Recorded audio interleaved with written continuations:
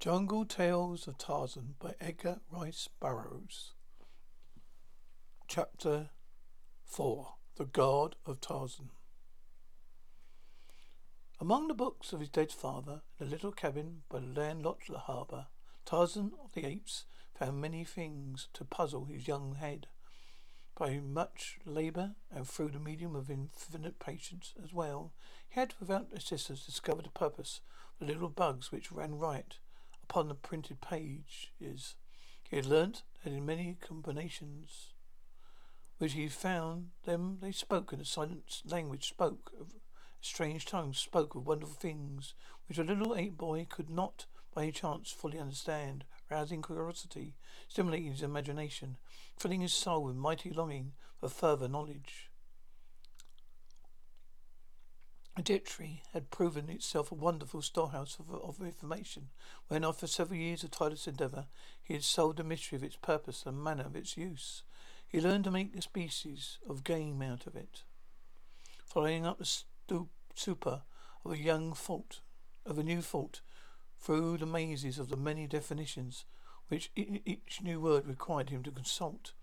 It was like following a quarry through the jungle. It was hunting, and Tarzan apes was infathomable huntsman. There were, of course, certain words which aroused curiosity to a greater extent than others, words which, for one reason or another, excited his imagination. There was one, for example, the meaning which was rather difficult to grasp. His word guard. Tarzan first had been attracted to it by the fact that it was very short. It commenced with a larger bug than those about it, a male bug. It was to Tarzan, the lowercase letters being females. Another fact which attracted him to this word was the number of bugs which figured in its definition: supreme deity, creator, upholder of the universe. This must be a very important word indeed. He would have to look into it, and he did, though it still baffled him after many months of thought and study. However, Tarzan counted no time wasted, which he devoted to these strange hunting expeditions, to the game preserves of knowledge. For each word and each definition led on and on into strange places, into new worlds, where, with increasing frequency, he met old familiar faces. Always he added to his store of knowledge. Not by the meaning of God, he was yet in doubt. But of the meaning of God, he was yet in doubt. Once he thought he had grasped it, that God was the mighty chief and king of all the Maragi. He was not quite sure, however, since that would mean that God was mightier than Tarzan, a point at which Tarzan the apes, who required no equal in the jungle, was low could accede. But all the books he had there was no picture of God, though he found much to confirm his belief that God was a great and all-powerful individual. He saw pictures of places where God was worshipped, but never any sign of God. Finally, he began to wonder if God were not of a different form than he. At last, he determined to set out in search of him. He commenced by questioning Mugba, who was very old and seen many strange things in a long life. Mugba, being an ape, had a facility for calling the trivial. At a time when Gubtu mistook a sting bug for an edible beetle, had made more impression upon Mugba than all the innumerable manifestations, greatness of God, which he had witnessed, and which, of course, he had not understood. Numgo, overhearing Tarzan's questions, managed to wrest his attention long enough from the diversion of the flea hunting to advance the theory that power which made the lightning and rain and the thunder came from Gugu, the moon. He knew this, he said, because the dum-dum always was danced in the light to the Gugu. His reasoning, which is entirely satisfactory to Numbo, Go, and Manga, failed fully to convince Tarzan. However, it gave him a basis for further investigation. And along a new line, he would investigate the moon. That night he clambered up to the loftiest pinnacle of the tallest jungle giant. The moon was full, a great, glorious, equatorial moon. 8 men rode upright upon a slender, swaying limb, raised his bronze face to the silver orb. Now he had clambered to the highest point. When its reach, he discovered to his surprise that Gogu was so far away as when he viewed him from the ground. He thought that Gogu was attempting to elude him. "Come, Gogu," he cried. "Tarzan apes will not harm you, but still the moon's held aloft. Tell me," he continued, "if you be the great king who sends Ara, the lightning, who makes a great noise, the mighty winds, and sends the waters down the jungle upon the jungle people when the days are dark and it's cold. Tell me, Guru, are you God?" Of course he did not pronounce God as you and I would pronounce his name, for Tarzan knew naught of the spoken languages of his English forebears. He had a name of his own invention of each of the little bugs which constituted the alphabet. Like the apes, he was not such a merely have a mental image of the things he knew. He must have a word descriptive of each. Reading he grasped a word in its entirety. But when he spoke the words he had learned from the books, his father pronounced each according to the names he had given the various little bugs which occurred in it, usually giving a gender prefix for each. Thus, an imposing word which Tarzan made of God, masculine prefix to the apes is Boo, feminine Muyu. Tarzan had named Alugo, he pronounced Turu, and D was Muru. So the word God evolved itself into Bor la Mitomotoro. In English, she did. Suddenly he had arrived strange and wonderful spelling of his own name, Tarzan. It derived from the 2 ape words, Tar and Zan, meaning white skin. It was given him by his foster mother, Kala, the great she-ape. When Tarzan put into the written language of his own people, he had not chanced upon neither white or skin in dictionary, but in the primer he had seen a picture of a little white boy, so he wrote his name, Bab Mutumo, or he boy. To follow Tarzan's strange system of spelling would be laborious as well as futile, so we shall in the future, as we have in the past, adhere to the more familiar forms of our grammar school copybooks. You would tire you to remember that do meant do be to you, and ro, roy, and that would to say he boy. When you might prefix the 8 masculine gender sound boo before the entire word, and the feminine gender sounding moo before each of the lowercase letters which go to make up boy. It would bring me to the 19th hole, several strokes under par. So Tarzan agonied the moon. When Guru did not reply, Tarzan or the apes waxed wroth. He swelled his chest and bared his fighting fangs, held into his teeth the bark satellite, the challenge of the bull ape. "You are not Baramutu," he cried. "You are not a king of the jungle folk. You are not some great as Tarzan, mighty fighter, mighty hunter. None, there is no great as Tarzan. If there be a Baruto, Tarzan can kill him. Come down, Guru, great coward, and fight with Tarzan. Tarzan will kill you. I am Tarzan the killer." But the moon made no answer to the boasting of the ape man. And when the cow came and obscured her face, Tarzan thought that Guru was indeed afraid. He was hiding from him. So he came down out of the trees and woke Numgo. Told him how great was Tarzan, how he frightened Gubu out of the sky and made him tremble. Tarzan spoke to the moon as he, for all things large or aspiring are male to ape folk.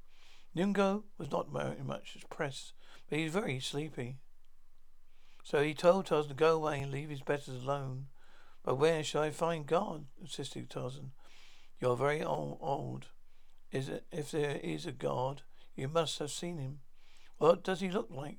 Where does he live?" "I am God," replied Nimbo. "Go, now sleep and disturb me no more." Tarzan looked at Nimgo steadily for several minutes. His shapely head sunk just a trifle between his great shoulders. His square chin shot forward, his upper lip drew back, exposing his white teeth. Then, with a low growl, he leaped upon the ape, buried his fangs in the other's hairy shoulder, clutching the great neck by his mighty fingers. Twice he shook the old ape, then released his twofold. Are you God? He demanded. No, well, Nungo. I'm only a poor old ape. Leave me alone. Go and ask the Gomori where God is. They are hairless, like yourself, and very wise too. They should know. Tarzan released his Nungo and turned away. The suggestion that he consult the blacks appealed to him, though he had relations to the people among Bogia, the chief, with an emphasis of friendly. Could at least spy upon his hated enemies, discover if they had intercourse with God. So it was that Tarzan stepped forth through the trees toward the village of the blacks, all in excitement at the prospect of discovering the supreme being, creator of all things. As he travelled, he reviewed mentally his armament, the condition of his hunting knife, the number of his arrows, nearness of the gut which sprung his bow. He had the war spirit, which once had been the pride of some black warrior of the Mongolia tribe. Bet Tarzan, if he met God, Tarzan would be prepared. One could never tell whether a glass rope, a war spear, or a poison arrow would be most efficacious against a familiar foe.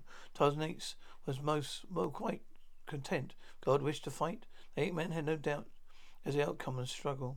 There are many questions Tarzan wished to put to the creator of the universe. He hoped that God would not prove a belligerent God, but his experience of life had ways that living creatures had taught him. Any creature means for defence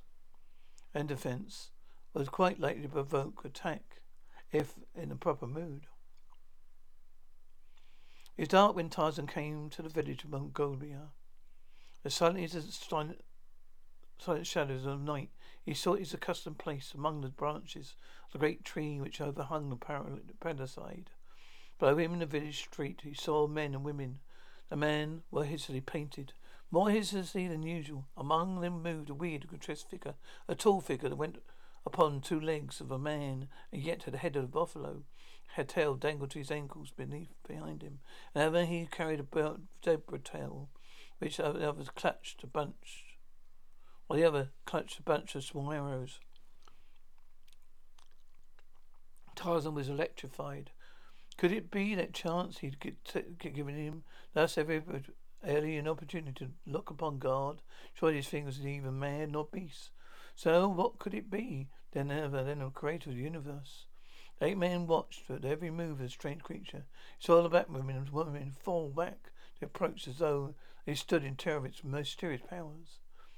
Presently he discovered that deity was speaking, and that all listened in silence to his words. Tarzan was sure that none other than God could inspire such awe in the hearts of Gomogoli, or stop their mouths so efficiently without recourse to the arrows. With recourse to arrows and spears.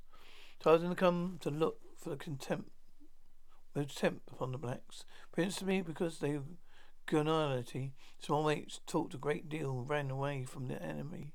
The big old apes of Kralanek talked but little and fought upon them without slightest provocation. Nimble Lion was not given to lucracy. Yet all the jungle folk, there are few who fought more often than he. Tarzan witnessed strange things at night, none which he understood, and perhaps because they were strange, he thought they must have to do with God. He could not understand. He saw 3 youths receive their first war spears, a weird ceremony which grotesque witch doctor strove carefully to render uncanny and awesome. Hugely interested, he watched the slashing of the 3 brown arms, exchange of blood with Magoba, the chief, the rites of ceremony of blood brotherhood. He saw the zebra's tail dipped in the cauldron of water, above which the witch doctor had made magical passes. The while he danced and leapt about, he saw the beasts and foreheads of each of the 3 notoriety sprinkle the charmed liquid. Could the ape man have known the purpose of this act? That it was intended to render the recipient invulnerable to attacks of his enemies and finish in the face of any danger. He would doubtless have leapt in the village street and appropriated the zebra's tail, a portion of the contents of the cauldron. But he did not know, so he only wondered not alone at what he saw, but at the strange sensations which played up and down his naked spine. Sensations induced doubtless by the same hypnotic influence. It held the black spectator's intense awe upon the verge of a hysterical upheaval. The longer Tarzan watched, the more convinced he became that his eyes were upon guard. With the conviction came determination, had the word with identity. The law Tarzan and apes to think was to act. People in Mongolia were key to the high pitch of hysterical excitement. They needed little to release the combined pressures of staggering red nerve force, which a terrorizing memory of the witch doctor had induced. A lion roared suddenly and loud, close without the presence side. The blacks studied nervously, dropping into outer sights as they listened to a repetition of their old familiar and always terrifying voice. Even the witch doctor paused in the midst of an erratic step, remaining moderately rigid and statuesque. He plumped his cunning mind, suggestion of how best he might take advantage of his audience and a timely interruption. Already the evening had been vastly profitable to him. There would be free growths of initiation, free use to all full-fledged warriorship.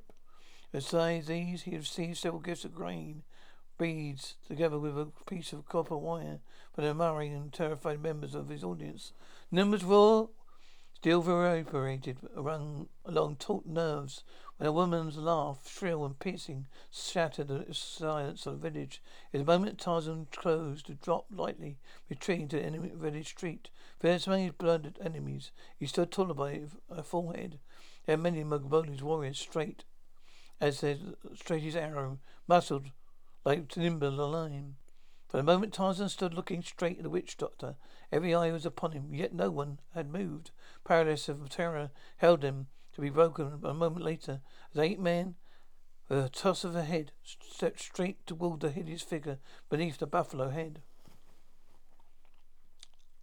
Then the nerves of black could stand no more. For months of the terror, the strange white jungle god had been upon them.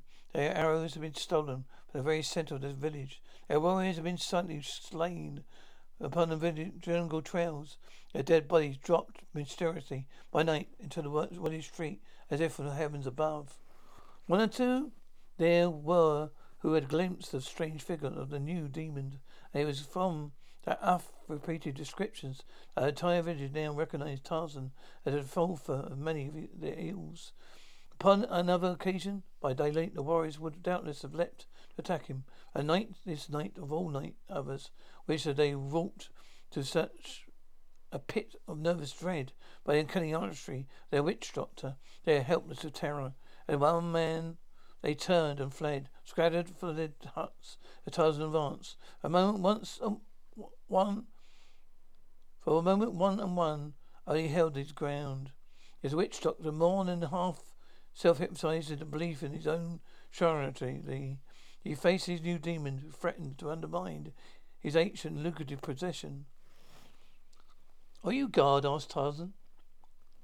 The witch doctor, having no idea of the meaning of the other words, danced a few strange steps, leapt high in the air, turning completely round, lighting in a stooping position with feet far outspread, head thrust out towards the ape man. Thus he remained for an instant before he uttered the loud boo, which evidently intended to frighten Tarzan away, but in reality had no such effect.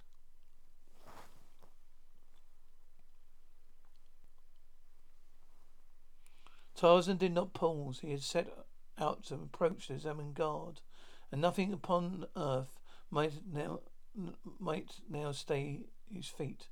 Seeing these antics had no potency, the witch doctor tried some new medicine, but upon the zebra's tail, which he still clutched in one hand, made circles above it with the arrows in the other hand, meanwhile backing curiously away from Tarzan and speaking confidently in the bushy end of the tail.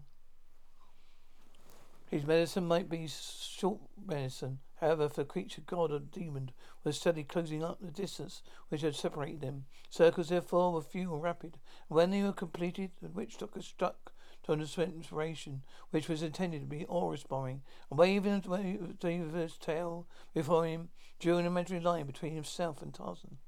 Beyond this line you cannot pass, for my medicine is still strong medicine, he cried. Stop, or you fall dead. Your feet touches the spot. My mother was a voodoo. My father was a snake. I live upon lions' hearts and entrails of panther. I eat young babies for breakfast, and demons of jungle are my slaves. I am the most powerful witch doctor in the world. I feel nothing, nor can I cannot die. For I cannot die. But he got no further. Instead he turned and fled. Tarzan the apes crossed the magical dread line and still lived. As the witch doctor ran, Tarzan almost lost his temper. This is no way for a guard to act, at least not in accordance with the conception Tarzan had come to have a guard. Come back, he cried. Come back, God. I will not harm you. But the witch doctor was in full retreat by this time. Standing high as he leaped over cooking pots and swirling embers of small fires that burnt before the huts of villagers. Straight to his own hut ran the witch doctor. Terror spun with unwanted speed, but fertile with his efforts. The 8 men bore down upon him the speed of raka and a deer. Just at the entrance of his hut, witch doctor was overhauled. A heavy hand fell upon his shoulder, dragging him back. He seized upon a portion of buffalo hide, dragging the disguise from him. There was a naked black man. The Tarzan now saw dodged into blackness of his hut's interior. So it was that he had thought that what he thought was God. Tarzan it curled in angry style. He leapt into the hut after terror-stricken witch doctor. Blackness within he found the dark man huddled far end and dragged him forth in the comparative lightness of the moonlight night, which took the bit and scratch in an attempt to escape. A few cuffs across the head brought him a better realization of futility resistance. Beneath the moon, Tarzan held a cringing figure upon his shaking feet. For you are God, he cried. If you be God, then Tarzan is greater than God. So the 8 men fought. I am Tarzan, he shouted into the ear of the black, and all the jungle was above it, upon the running waters, or the sleeping water, or upon the big waters, or little water. And there is none so great as Tarzan. Tarzan is greater than Megoli. He is greater than Gogomi. His own hands he has slain Numba the lion, Sheeta the panther. There is none so great as Tarzan. Tarzan is greater than God. See? With a strange sudden wrench of his he twisted the black neck until the fellow shrieked in pain and slumped to earth as in swoon. Placing his foot upon the neck of the fallen witch doctor, the 8 man raised his face to the moon and uttered a long, shrill scream of the victorious bull ape. Then he stooped and snatched the zebra's tail from the nerveless fingers. Unconscious man, round and backward glance, retraced his footsteps across the village. For several hut doorways, frightened eyes watched him. Magboga, the chief, was one of those who seen what passed for the hut of the witch doctor. Magbola was greatly concerned. Wise old patriarch that he was, he never had more than half believed in witch doctors. These not since greater wisdom come with age. But the chief is well convinced of the power of the witch doctor as an arm of government, and often was that the Magbola used to suppress his fears, people his own ends through the medium of the medicine man. Magbola and the witch doctor worked together and divided the spoils. Now the face of which the witch doctor would be lost forever, and any soul that Mongolia has seen, nor would these generations again have as much faith in any future witch doctor. Mongolia must do something to counteract the evil influence, foreign demons' victory over the witch doctor. He raised a heavy spear and crept silently from his hut in the wake of the retreating 8 men. Down the village street walked Tarzan, unconcerned and deliberate, as though only friendly apes of Calyx surrounded him, instead of a village full of armed enemies. Similarly, only the indifference of Tarzan, for alert and watchful, was every well-trained sense, Magola, Riley, Stalker are the keen-eared jungle creatures. Moved near in utter silence. Not even Baka, the deer with their great ears, could have guessed from any sound of Mugbola, Gola, near, but the black was not stalking Bara. He was stalking man, and so he sought only to avoid noise. Closer and closer, slowly moving ape. Man he came. He raised his war spear, throwing his spearhead hand far back above his right shoulder. Once and for all would Mogbola, the chief, rid himself of his people, the menace of his terrifying enemy. He would make no poor cast. He would make pains. He would hurl his weapon at much greater force as he would finish the demon forever.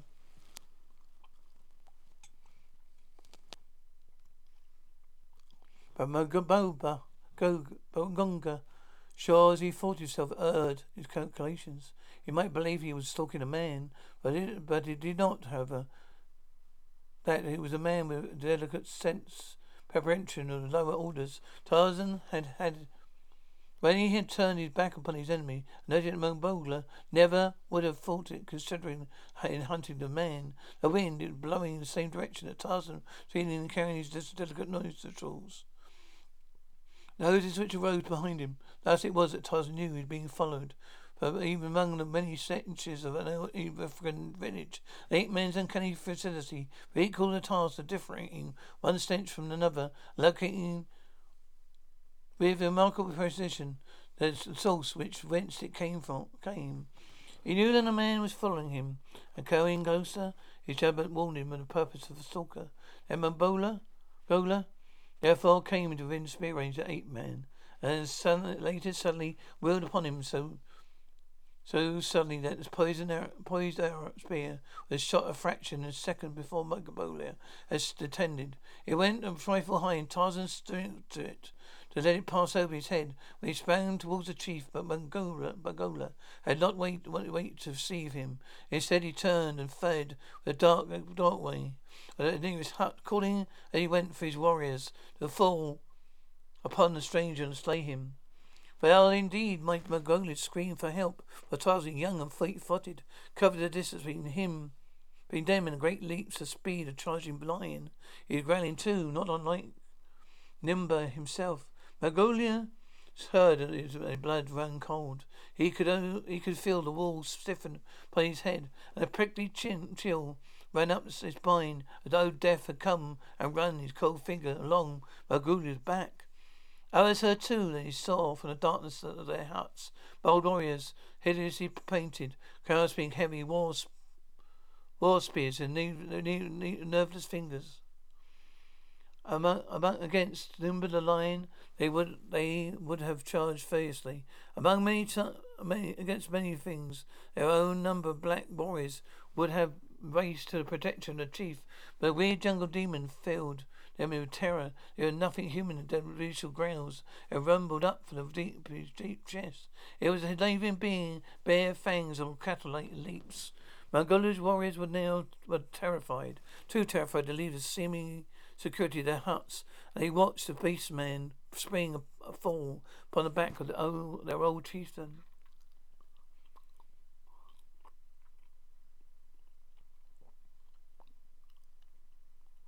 Mugbola went down with a scream of terror. He was too frightened even to attempt to defend himself. He just lay beneath his antagonist in paralysis of fear. Screaming at the top of his lungs, Tarzan half rose and kneeled above the black. He turned Mugbola over, looked him in the face, exposing the man's throat. He drew his long key knife, a knife that belonged to Clayton, Lord Gracer, brought with England many years before. He raised it close above Mugbola's neck. The old black whimpered with terror. He pleaded for his life in a tongue Tarzan could not understand. But for the first time the ape-man had a close view of the chief. He saw an old man, a very old man, scrawny neck and wrinkled face, dry parchment-like face, which resembled some of the little monkeys Tarzan knew so well. He saw the terror in the man's eyes. Never before had Tarzan seen such terror in the man's eyes of any animal, such a pious appeal for mercy upon the face of any creature.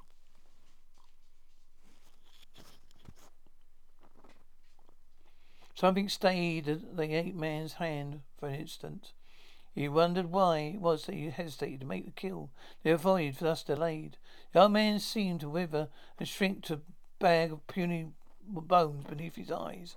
Weak and helpless, terror-driven, terror-stricken, he appeared to that ape man was filled with great contempt by any sensation also claimed him. Something new to Tarzan, apes of revelation to the enemy, is pity. Pity for the poor, frightened old man. Tarzan rose and turned away, leaving Magnolia and Chief unharmed.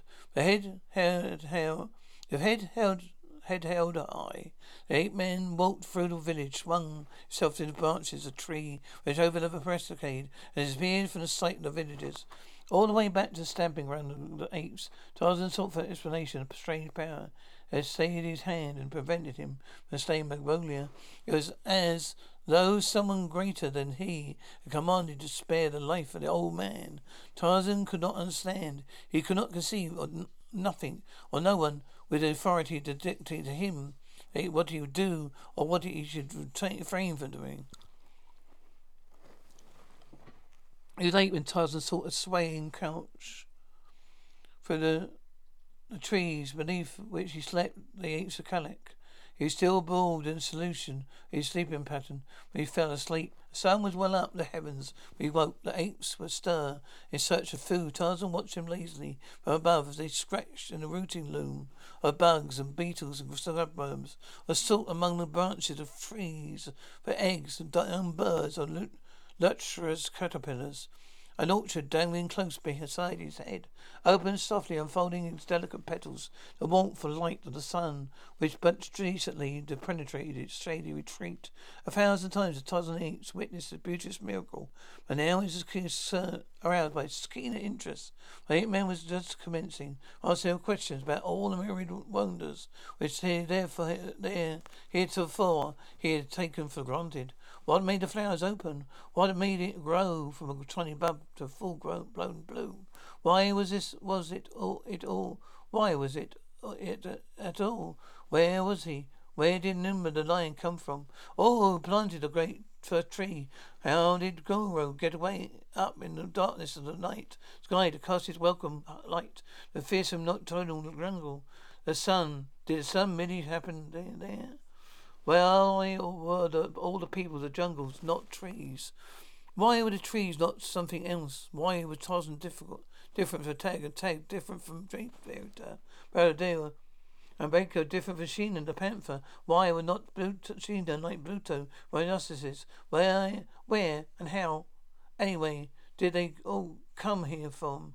The trees, the jungles, the insects, countless creatures of the jungle. Quite unexpectedly, an idea popped into Tarzan's head. In following out the many ramifications of directory definition of God, he had come upon the word create, the cause to come into existence, to form out of nothing. Tarzan must have arrived at something tangible when a distant wail startled him from his preoccupation to the sensibility present and real. The wail came from the jungle at the same little distance from Tarzan's swaying couch. It was a dear wall of sunny blue. Tarzan recognized it at once, the voice of Gazan, Tiger's baby. They called it Gazan because it was soft baby hair and unusually red, and Gazan, the language of great apes, means red skin. A wail was immediately followed by a real scream of terror from its small lungs. Tarzan was electrified in instant action. Like an arrow from a bow, he shot through the trees, direction of sound. Ahead of him, he heard the savage snarling of an adult she-ape. It was Tika to the rescue. The danger must be really real. Tarzan could tell that by a note of rage mingled with fear in the voice of her she.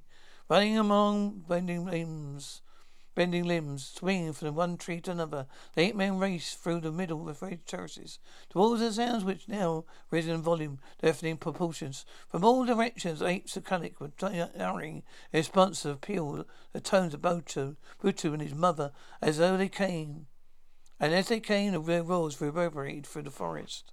But Tarzan swifter than his heavy fellows distanced them all. But it was he who was first upon the scene when he saw centers Colchin Jill from his great fame, for the enemy was the most hated and loathed of jungle feeder creatures. Dwayne the great tree was Halitcha, the snake, huge, ponderous, slimy, and the folds of its deadly face with Tikka's little Baloo. Tarzan, nothing in the jungle spied within the breast of Tarzan so near the resemblance of fear, as did the hideous Hafsaf. H2 loathed the terrifying reptile and feared him even more than they did Sheeta, the panther, nor Nimba, the lion. For all their enemies were gone, they gave a wider berth when they gave Hattish the snake. Tarzan knew Tikka was particularly fearful, a very silent, repulsive foe.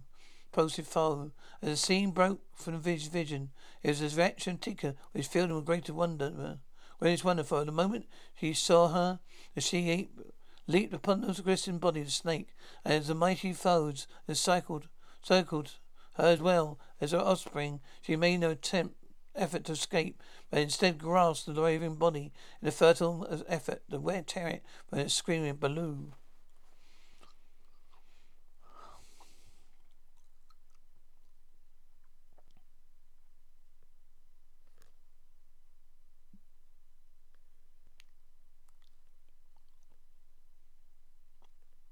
Tarzan knew it's all too late.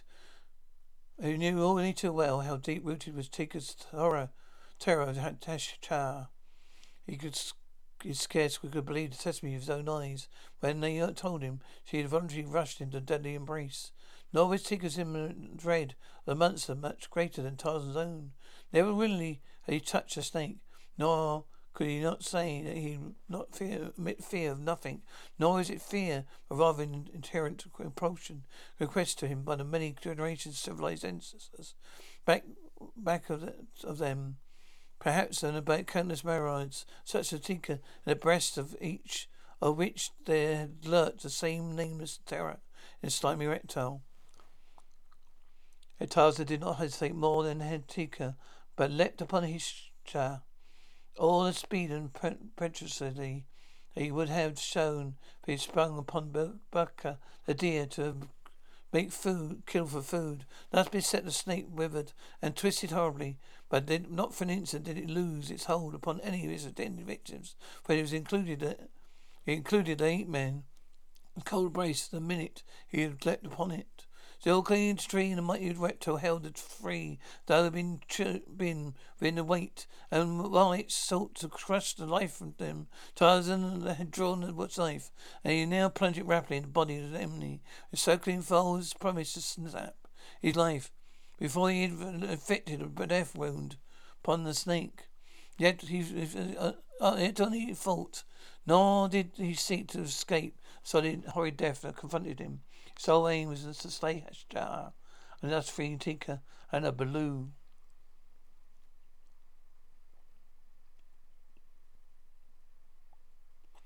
The great, wide, gaping jaws of the snake turned and hovered above him.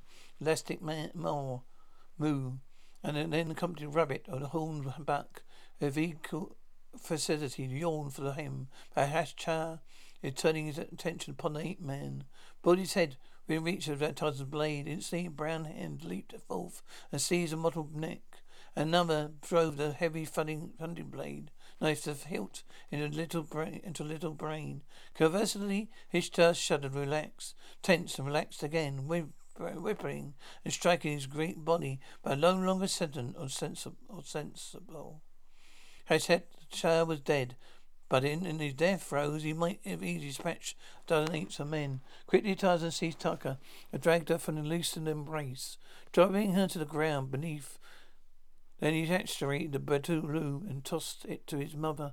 Still Hashtar whipped about, clinging to this ape-man, but after a dozen efforts, Tarzan succeeded in wriggling free and leaping to the ground, out of range of the mighty battering of the dying snake.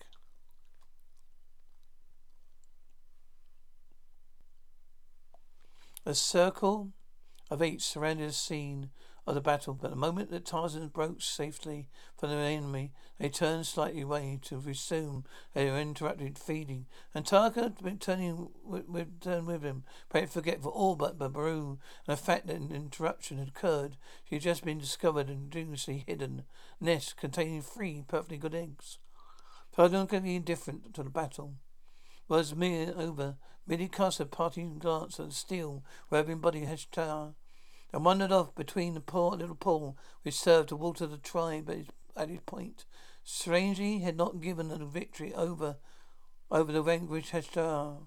When he could have not have told you, other than when not to him, Heshtar was not an animal. He differed in some peculiar way from the other Devdins of the jungle. Tarzan only knew that he hated him. Appalled, Tarzan drank his fill and lay stretched upon the soft grass beneath the shade of a tree. His mind reverted to the battle which had Tara, the snake. It seemed strange to him that Taka should have placed herself within the folds of the horrid monster. Why had she done it? Why indeed had he? Taka did not belong to him, nor did Taka's Baloo. They were both Tags. But why then he had done all this? Joe was not food for him when he was dead. There seemed to Tarzan now, he gave the matter thought. No reason in the world why he should have done the thing he did. Presently it occurred to him he had acted almost involuntarily, just as he acted when he released the old Gomori the previous evening.